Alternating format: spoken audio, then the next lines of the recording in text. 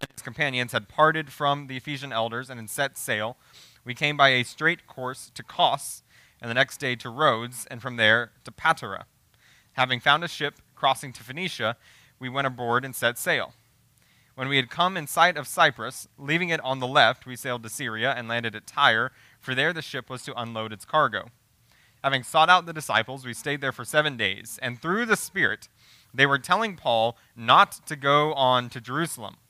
When our days were ended, we departed and went on our journey, and they all, with wives and children, accompanied us until we were outside the city. Kneeling down on the beach, we prayed and said farewell to one another. And then we went on board the ship, and they returned home. Let me pray for us. We'll get into the word this morning. Heavenly Father, I thank you that your word challenges us. God, that when we hold up Scripture, when we study what it means for our lives, when we teach it to one another, God, you don't leave us the same, but you challenge us, Father, from your word. We pray, Father, that would be true this morning, that as we study your word, God, that you would challenge the way that we think, the way that we live, the way that we act, God, that you would challenge the things that do not bring you glory, and God, that you would challenge us to do the things that do bring you glory, God, that by your Spirit and by your grace, you would mold us and shape us in the image of Jesus, and we would be a church that would go and take the gospel to the nations, God, that we would be a church that is a bright, shining beacon of salvation in Jesus to a lost world. God, I pray that we would leave here this morning better because of our time in the Word. God, that we would be people who would look more like Jesus because we not only read, but we hear, we know, and we apply what your word is teaching us, Father. Give us ears to hear it and a heart that is ready to apply it. It's in the name of Jesus that we pray. Amen. Back when I was playing baseball, our practices would usually consist, there's usually the first part of practice, one of the first things we would do is we would get the infield out there. Everybody would be in their positions, and then the coach would get up and they'd start hitting ground balls at us in the infield. Now, as a pitcher, I wasn't expected to make any great plays, right? I was not expected to have any contribution pretty much at all. Like they would maybe bunt to us a little bit, like give us a little slow roller so that we could catch it, but most of the time, I wasn't expected to make any great plays. In fact, one day when I was pitching, I was in a game, and I had to go run to cover first base to make a double play because the first baseman was involved in it, and so I had to go run to first base. And the second baseman throws me the ball, and I put my glove up to catch it, and the ball hit me square in the chest and just dropped to the ground. And everybody looked at me, and they're like, "You're a pitcher." Like you're. In all fairness, the first baseman got in my line of sight, but. Not the most athletic play, right? As a pitcher, not expected to make any dramatic plays. But if you're an infielder, if you're a second baseman or shortstop, third baseman, first baseman, as the coaches were hitting the baseballs at you, they would expect you to make some good plays, right? So you have to cover a wide range of area, and so they'd have to run from one side of the field to the next, trying to get the ball. And every now and then, coach would hit a ball that was a little too far out of reach, right? And so they would run to the ball and they'd kind of throw their glove out and try to make an effort, but they're not going to dive in practice, right? Our jerseys are clean, right? You got to go wash baseball pants and get the stains out, so you're not going to dive. Plus, the dirt's it's not soft, so it hurts a little bit, and so they're not going to dive in practice for the ball. They'll run and they'll make an attempt at it, but they're not going to lay out for it. And my coach, Coach Melvin, one of my coaches, he had this saying that he loved. Right, if he hit a ball and was a little too far out of reach and the person would run and try to make a play at it, but they weren't going to dive for it, what Coach Melvin would say is he would stop practice and he'd yell, "Could you have gotten that?" And the kid would say, "I don't think so." He goes, "You'll never know now," because he didn't lay out for the ball, right? And I thought, that's deep, right? I'm going to use that in a sermon one day. But it's true. If you didn't sell out for the ball, you're not going to make the big play, right? You might make a lot of good plays with your athleticism. You may be able to get the plays that are easy, that are simple, the ones that are coming your way, but you're not going to make the big play. You're not going to rob somebody of a hit. You're not going to rob somebody of a home run if you don't lay out for it, right? If you're not sold out to make the play, you're not going to make the big play. And I think as Christians, a lot of times what we do is we opt out of doing things that a greater work that we can be a part of for the kingdom of God. Because it's going to cost us too much, or it's going to God asks something of us that we're not willing to give up. I think a lot of times as Christians, our Christian life is like the infielder that's going to run, and they'll make the plays that come to them, but they're not going to dive for it. They're not going to sell out to do something and do a bigger work, a greater work, something that's above and beyond and extra. Right? And so we'll do the things that come to us, but we're not going to sell out and do something big and above and beyond. We'll opt out of it because it's costly. It's going to hurt. It's going to be painful, and so we choose not to do it, but not Paul. Right? The Apostle Paul was a guy who he was willing to dive, right? He was sold out for the name of Jesus.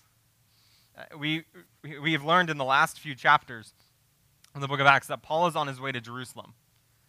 He's on his way to go proclaim the gospel in the city of Jerusalem.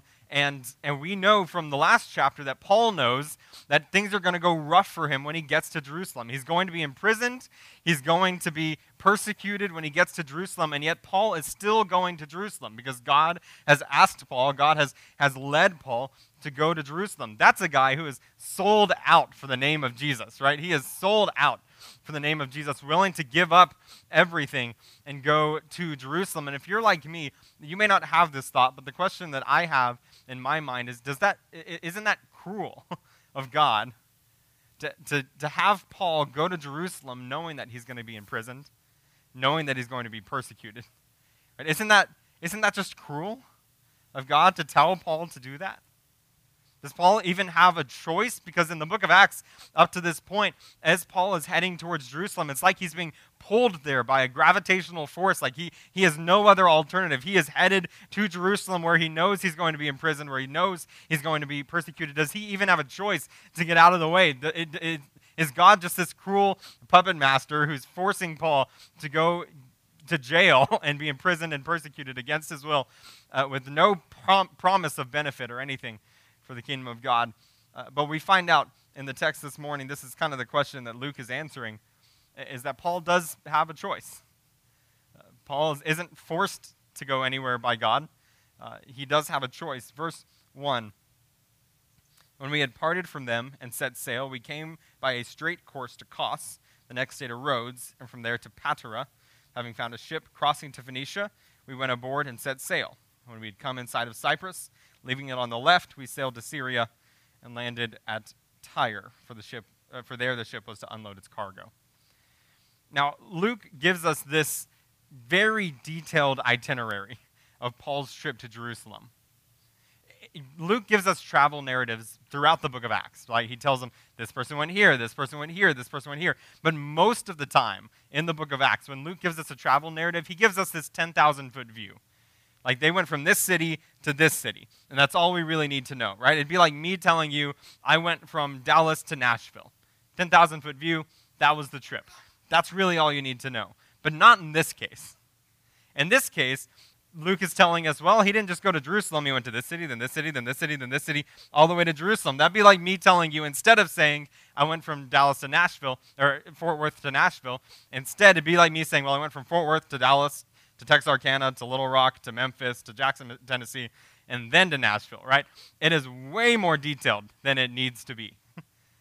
But the reason, you can see up here, in the middle of the map, kind of in that line headed towards the south, towards Jerusalem, in the middle of the map, in the city of Ephesus, like all Luke needed to tell us is Paul went from that city across the ocean to Tyre. Like that is all he needed to say. But instead, you see all the little arrows. Luke says, Paul went to this next city, and then he went to the next city, and then we went to the next city. And then he tells us for good measure that while they're sailing all the way from what is modern-day Turkey to modern-day Lebanon, they passed the island of Cyprus, and they waved at it on the way and went through there, right? So just for good measure, he gives us this extra landmark. Every city, every landmark, Luke is telling us about every little detail of the journey to Jerusalem. And the question is, why is Luke so detailed? Because I don't really care about most of these cities, right? I don't care about all these little details of Paul's travel. Why is Luke so detailed about it? And I think the reason that Luke is so detailed in this case is because it's like Paul is taking step after step after step towards Jerusalem. And you can feel the dread, the fear rising up as he's taking one step after another towards what he knows is going to be imprisonment and persecution in the city of Jerusalem. He didn't just travel to Jerusalem. He went over to Kos and got one step closer. Then he went over to Rhodes and got one step closer.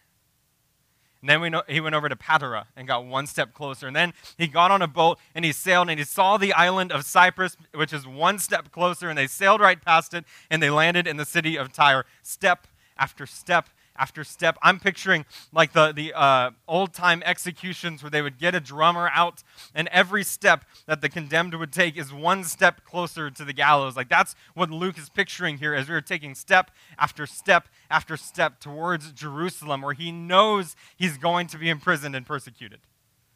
Step after step after step. Verse 4. Having sought out the disciples, now in the city of Tyre, we stayed there for 7 days. That was Paul's normal MO, right? That's normally what Paul did. He would go and he would travel to a new city, and then he would go and he would encourage the Christians there on his way to Jerusalem. Every time they stopped, he built up the church. Paul was ever the pastor, someone who loved Christians, loved the church, and so he'd go and he'd pour into them, knowing that he was only there for a day or for a week in this case. And he sought out the disciples, stayed there for 7 days, and through the Spirit, they were telling Paul not to go on to Jerusalem. So Paul stops in the city of Tyre. He's on his way to Jerusalem, and we know every city he stops in is one city closer to Jerusalem, where he's going to go to prison and suffer persecution. And he gets to the city of Tyre, and he's proclaiming the gospel to these Christians. He's encouraging them and loving them. And this group of Christians say, hey, Paul, don't go to Jerusalem. Don't do it. Like, they love Paul. They don't want to see him go to prison. They don't want to see him be persecuted. They don't want to see him possibly get killed. So they're saying, Paul, don't go. Don't do it.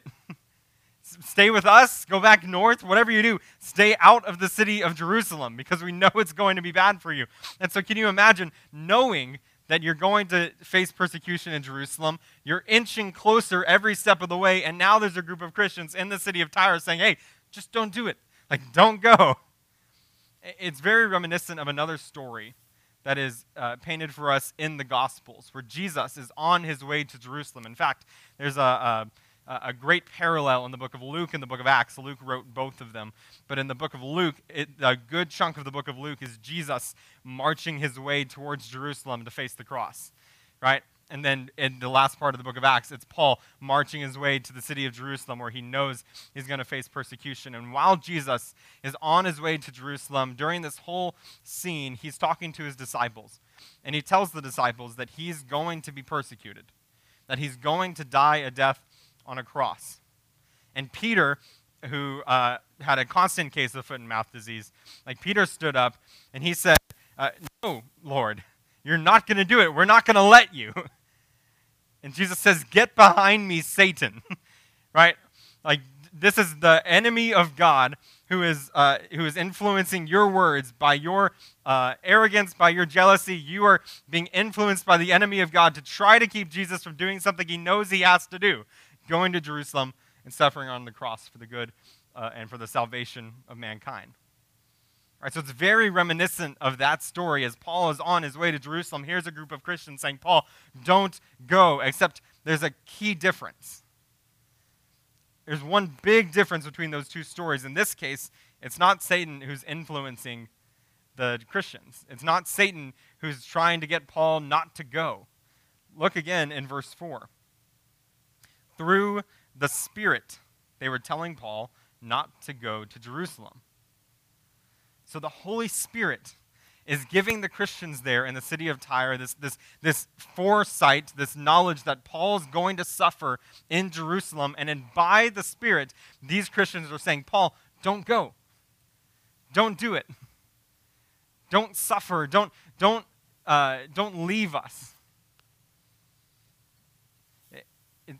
In chapter 20, Paul tells the Ephesian elders that he is constrained by the Spirit to go to Jerusalem. So Paul tells the Ephesian elders in chapter 20 that he is on his way to Jerusalem because the Holy Spirit is sending him there. And then in 21, we get that the Spirit of God is influencing these Christians to tell Paul not to go. So what gives, right? Back-to-back stories. One, the Spirit of God is sending Paul to Jerusalem. The other, the Spirit of God is encouraging Paul not to go. So what gives? What we see here in this story is the Holy Spirit, by these Christians, is giving Paul a choice. Saying, Paul, just letting you know, again, it's going to be difficult. You're going to be imprisoned. You're going to be persecuted. And here's an option for you. Don't go. God has a reason he wants Paul to go to Jerusalem. God has a plan for Paul if he goes to Jerusalem. God wants Paul to go to Jerusalem, and we know this from earlier in the book of Acts, where Paul says that he's going to go to Jerusalem and he's going to get launched out from to take the gospel further than it's ever gone before, that he's going to take the gospel all the way to the city of Rome, that the gospel is going to spread further than it ever has before once he leaves Jerusalem. This is before he knows he's going to be imprisoned, so he doesn't really know how the gospel is going to get to Rome, but he at least knows that the purpose of him going to Jerusalem is for the gospel to be advanced further than it ever has before. And so there's a reason that God wants him to go to Jerusalem. But the Holy Spirit tells Paul, you don't have to. You don't have to lay out for the ball. You don't have to dive and put yourself on the line for this. It's going to be difficult. It's going to be hard, but you have a choice. Don't go. Verse 5. When our days there were ended, we departed and went on our journey, and they all, with wives and children, accompanied us until we were outside the city. So here's this group of Christians telling Paul, once again, it's going to be hard. You're going to be in prison. You're going to be persecuted. Do not go. And Paul says, I have to go. I am choosing to go because God is sending me there for the purpose of his kingdom. So the name of Jesus will be made known. I am choosing to go to Jerusalem. So they all leave together, the wives and the children, the whole families, everyone in the city of Tyre, all those Christians leave with Paul till they get outside the city. In the second half of verse 5, kneeling down on the beach, we prayed and said farewell to one another. Then we went on board the ship, and they returned home. So there, right outside the city of Tyre, the Christians kneel down, knowing that Paul is still going to Jerusalem, knowing that they did not convince him to stay. They knelt down and they prayed that God's will would be done, that the kingdom of God would advance, that the name of Christ would be known in the world. They knelt down and they prayed, and then they went their separate ways. And Paul was again on his way to Jerusalem. Verse 7, it gives us another story. When we had finished the voyage from Tyre, we arrived at Ptolemais, and we greeted the brothers and stayed with them for one day. On the next day, we departed and came to Caesarea, and we entered the house of Philip the evangelist, who was one of the 7, and stayed with him. So here we have again another example of Luke giving us way more details than he needed to. Again, Luke could have said, we went from Tyre to Jerusalem. That's not that far. All Luke needed to say was he went directly there. But again, Luke, in this case, Luke gives us every single city that Paul traveled to on his way to Jerusalem. They leave from Tyre, they go to Ptolemais. They stay there a day. They leave from Ptolemais, and they go to Caesarea, and they stay there for a period of time. Right? Step after step after step, inch by inch, Paul is going to Jerusalem, where he knows there's going to be pain and suffering and persecution.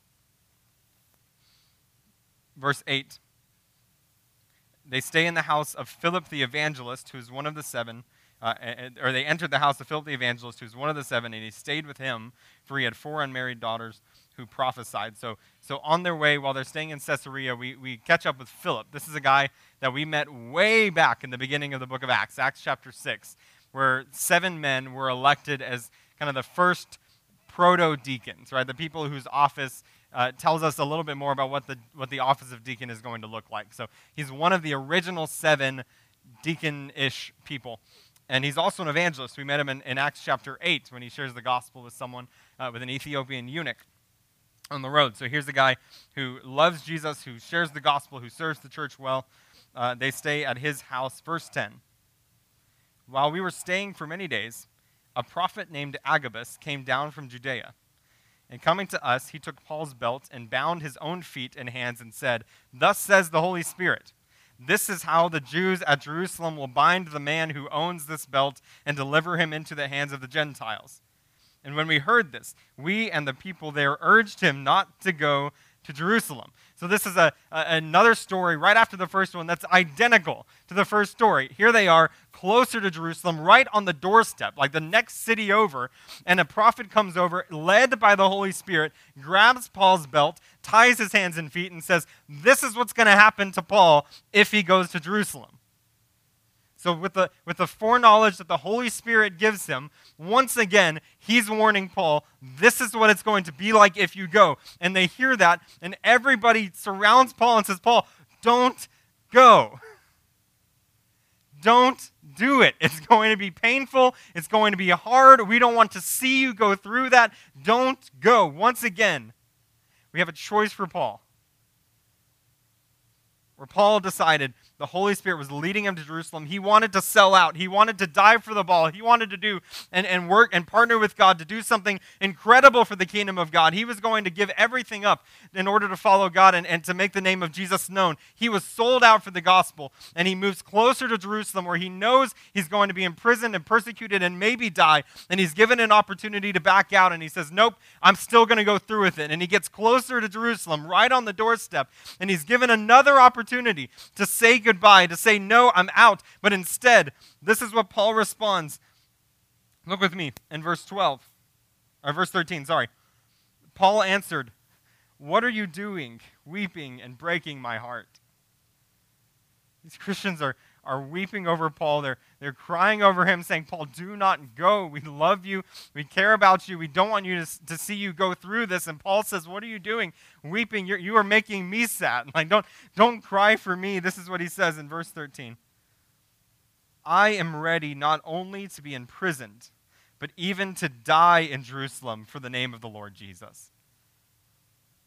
So once again, Paul's given a choice. By the power of the Holy Spirit, like the Holy Spirit empowers Agabus to once again make very clear to Paul what's going to happen when he goes. And the good, well-intentioned, well-meaning Christians give him a choice and say, Paul, don't go. And Paul says, I'm willing to be bound. I'm just like Agabus said. And not just to be bound, but even to die if it means people are going to know Jesus.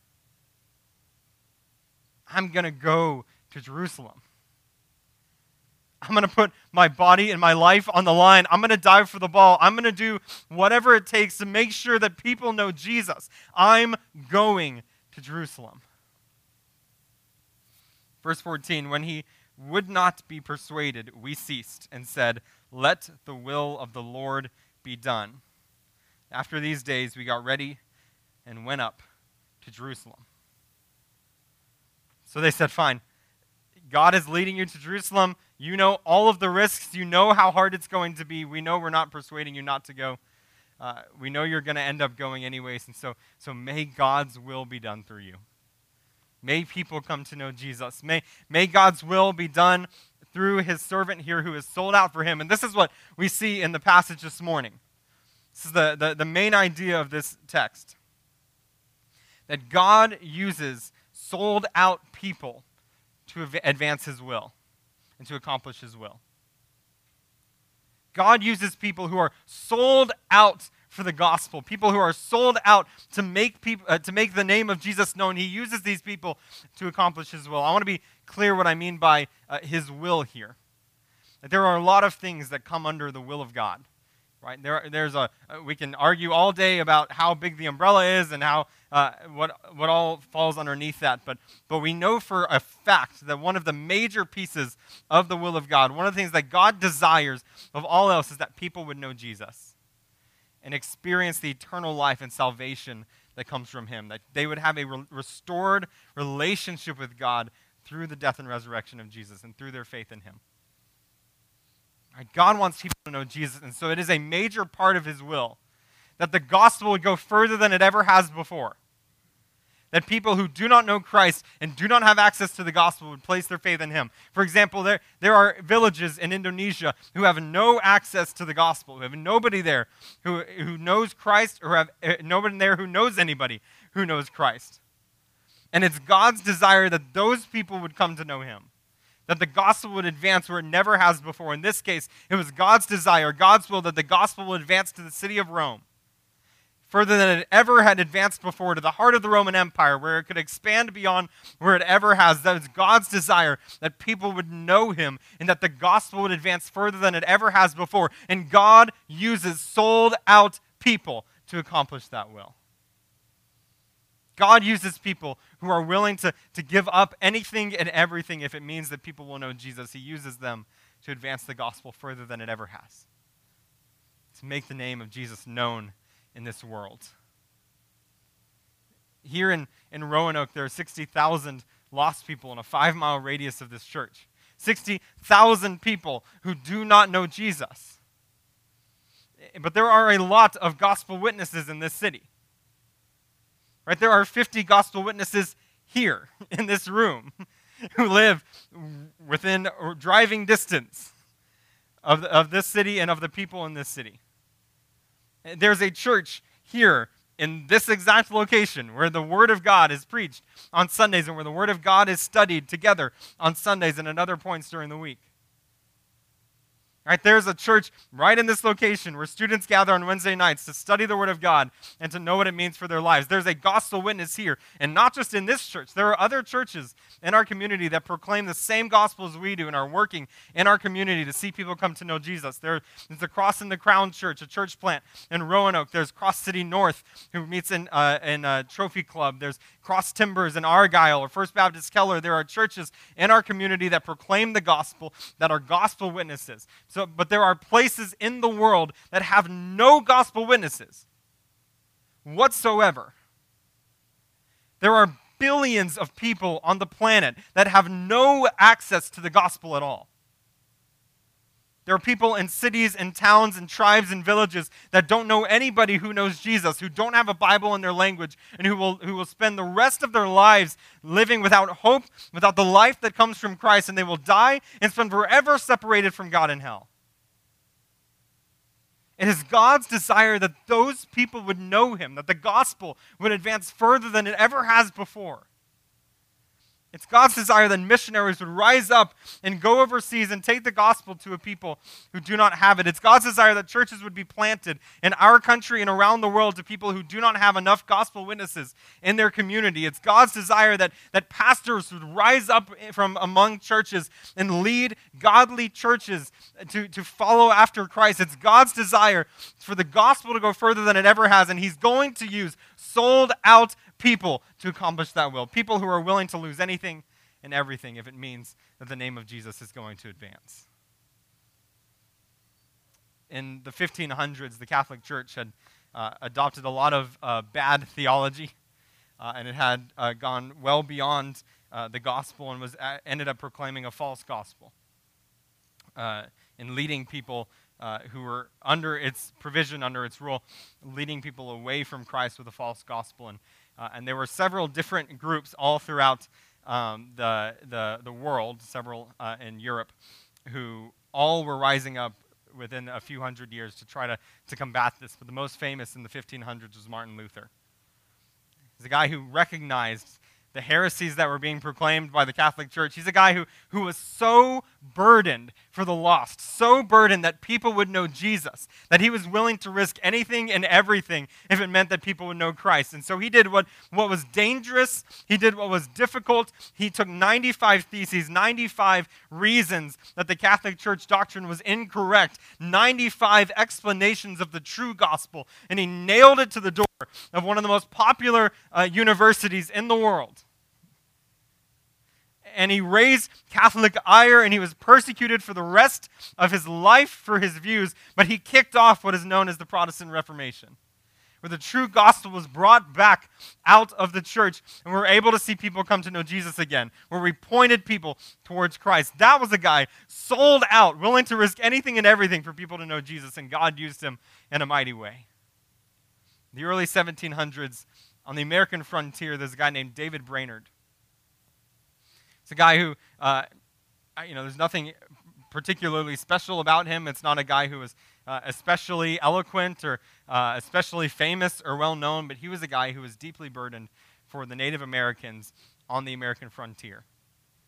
So in the early 1700s in New England, he moved out to the furthest he possibly could, out onto the frontier, and he interacted with several Native American tribes. And he moved from one tribe to another after several years, and he planted churches and made Christians among these Native Americans. Then he did that all the way up until his death. He was offered opportunities to come back to the main colonies, to be pastor, to be professors, and he turned down all of the opportunities so that he could reach these Native Americans with the gospel. And in fact, he's a guy that is known as the grandfather of the modern missions movement, because he, by his example, kicked off this whole wave of people deciding that people around the world need Jesus. He was just a regular guy, but he was sold out, willing to leave his comforts, willing to leave his own language, his own culture, and willing to live out on the frontier to make sure that these Native Americans know Jesus. A few decades later, a guy named William Carey in England, he heard of the lost people all around the world. He recognized the hundreds of millions of people who didn't know Jesus all around the world, and he decided that by being inspired by the example of David Brainerd, he decided that he wanted to take the gospel to the lost people of India. And he had a good, godly Christian guy who stood up and opposed him as he was getting ready to go to India, and he said, "Young man, if God wants to save the heathens, he's going to do it himself. He doesn't need you or me." But William Carey, again, the modern missions movement was just getting started. He's the father of it. He's the first one to go. And he decided he would sit down and study the issue. And he wrote a book called An Inquiry into the Means of the Conversion of the Heathens. It's not catchy. But it was phenomenal. Because the book, the whole purpose of the book is that William Carey says, yes, God is going to use some means to save people. In fact, like, God is going to save the heathens. Like, God is going to take the message further than it ever has before, but he's going to use people to do it. Sold out people who are willing to leave their homes, leave their country, leave their language, and go reach people with the gospel where they've never been reached before. William Carey left home, went to India, and proclaimed the gospel in the nation of India. A few decades after that, Adoniram Judson heard of William Carey. Adoniram Judson was American. He heard of William Carey, and he decided that he wanted to take the gospel to the people of Burma. He wanted to go overseas. He would leave his extended family. He would take his wife, his newlywed wife, and go overseas on a dangerous voyage, go to the nation of Burma, who were hostile to Americans, with a government that did not like him, and he was going to go in there and he was going to go proclaim the gospel. And so he left everything, and he went to Burma, and he endured years of hardship. He endured years in prison and persecution, but because of him, there's a Christian population there in Southeast Asia. That was a guy who was sold out, that God used to accomplish his will, to take the gospel further than it ever has. Now, I want to be completely clear. The people that are sold out, who are willing to dive for the plays, are not better Christians than the people who choose not to dive. Right? Paul had a choice. He could have opted out at Tyre. He was on his way to Jerusalem, but when the Christians there said, "Paul, don't go," it was the Holy Spirit that was leading them to say that. Paul could have, in that moment, said, "You know what? That actually sounds horrible. I'm not going to do it." Or he could have continued on to Caesarea, and when the Holy Spirit again led Agabus to prophesy about what would happen to Paul, Paul could have said, "You know what? That does sound terrible. I'm not going to do it." It's okay to be a Christian who's the kind of Christian who would stand up and make the plays that come to you, but not dive and do things above and beyond. Right? It's okay to be a Christian who is living for the Lord, who's glorifying God with everything that you have, who's reaching the people right around you with the gospel, who's striving for Christ's likeness, living in the grace of God, contributing to the ministry of the church. It's okay to be a Christian who's doing the things that God has called you to do and commanded you to do by his scripture without going above and beyond and being entirely sold out, being willing to risk personal life and personal injury, willing to leave your livelihood to advance the kingdom of the gospel. It's okay to not be one of the Christians that are diving for the ball, to be a David Brainerd, to be a William Carey, to be an Adoniram Judson. It's okay. But God is going to advance his will. We know by the end of the book, we know that in Revelation that all nations around the world are going to know Jesus, that the gospel is going to advance to every kingdom on the planet. He's going to use somebody to take the gospel where it's never gone before. And so my question is, why can't that be us? Why can't that be me? Why can't that be you? He's going to use somebody to proclaim the gospel in Roanoke and the surrounding area. Why can't that be this church? God wants our area to know him. He wants to send revival here. Why can't he use our church to send revival to the city of Roanoke and the surrounding area? God wants to reach your neighborhood with the gospel, not just your neighbors, but your entire neighborhood with the gospel. Why can't that be you that he uses to reach your entire neighborhood with the gospel, with your burden for the lost people around you, your heart for them to know Jesus? Why can't God use you to reach the people around you with the gospel?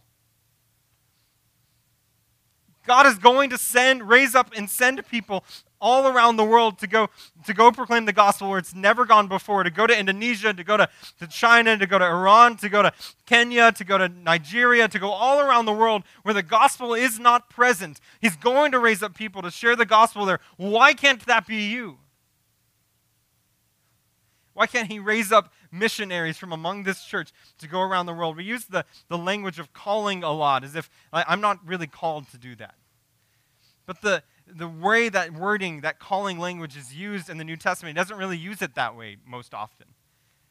Like, God may specifically call you to go overseas, but unless you hear this audible voice from God, right, you have a choice. You can do what God has called you to do on your day-to-day basis, or you can sell out and go above and beyond and join with the work of God, taking the gospel where it's never gone before. And it's a choice that you have. If God, like Jonah, tells you, go to Nineveh, you need to go to Nineveh. But otherwise, God gives us the freedom to choose.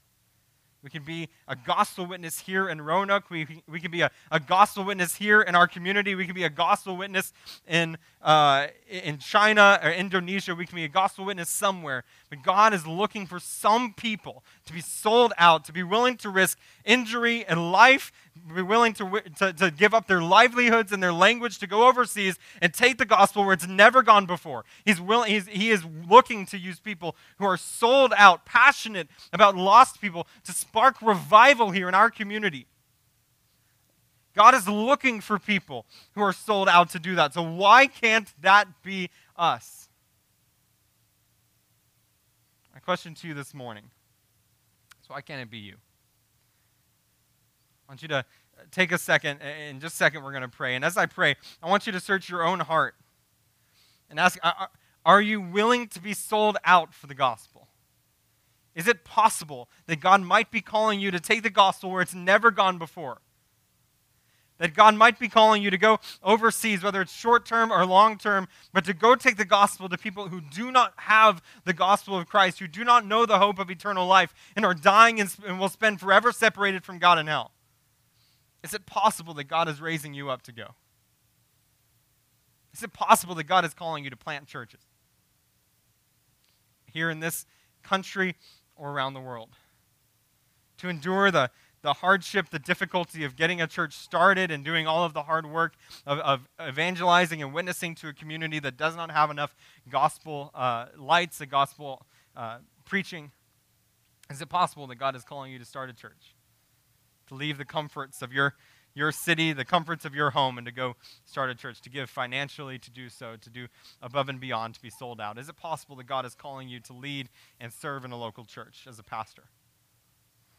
Is it possible that God's desire for you is that you would rise up and you would lead a church, and with all the difficulties that come? I am so blessed to be part of this church, where it is healthy and people are friendly and loving and caring, but not all churches are like this, and God needs pastors who will go to other churches that are toxic, that are difficult, that are broken and in fundamental need of new life, and to take the gospel to them and endure difficulties, endure struggles. But God is looking for people who are sold out, who will bring a toxic environment back to being a gospel light in their community. Is it possible that God is calling you to do that? Is it possible that God is calling you not just to reach your neighbors for the gospel, but your entire neighborhood out of a love and a passion for the people around you to know him? Is it possible that God can use you to start revival here? For some of you this morning, before you can take the gospel where it's never gone before, you need to place your faith in Jesus for the first time. You need to know the eternal life, the salvation that comes from Christ. You need the hope of eternal life. So this morning, in just a second, I'm going to pray, and then we're going to sing. If that's you, and you want to place your faith in Jesus for the very first time, you want to experience the good news of salvation in Jesus, if that's you, that while we sing, I want to be standing right here. I'd love to pray with you, and we have people who would love to talk with you about what it means to follow Jesus. Coming to the front is embarrassing or difficult. We have people in the back as well who would love to talk with you about what it means to follow Christ. Do not leave here this morning without the hope of eternal life. Let me pray for us. Heavenly Father,